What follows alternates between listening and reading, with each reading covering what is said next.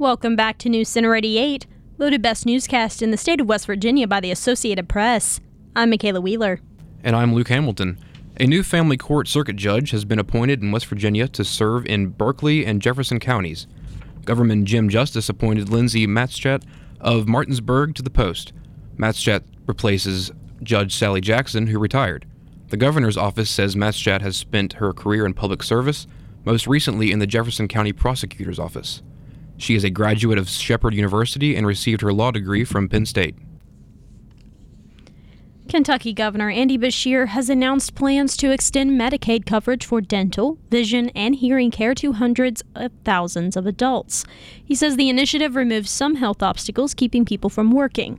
He says the expansion will cover about 900,000 adults enrolled in Medicaid. They'll be eligible for the extended benefits starting January 1, 2023, with no special enrollment period needed. Beshear linked health to workforce participation when unveiling the initiative today. He says the federal government will pay for the, quote, vast majority, unquote, of the expanded care. He says the state's Medicaid budget can absorb the rest.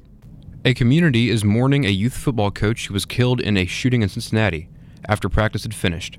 Police say 37-year-old Jermaine Knox died at the scene outside the College Hill Recreation Facility on Tuesday night. Another man was wounded.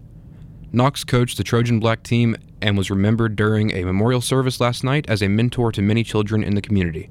It was not clear what led to the shooting. Police are seeking a suspect, but they had little information to go on.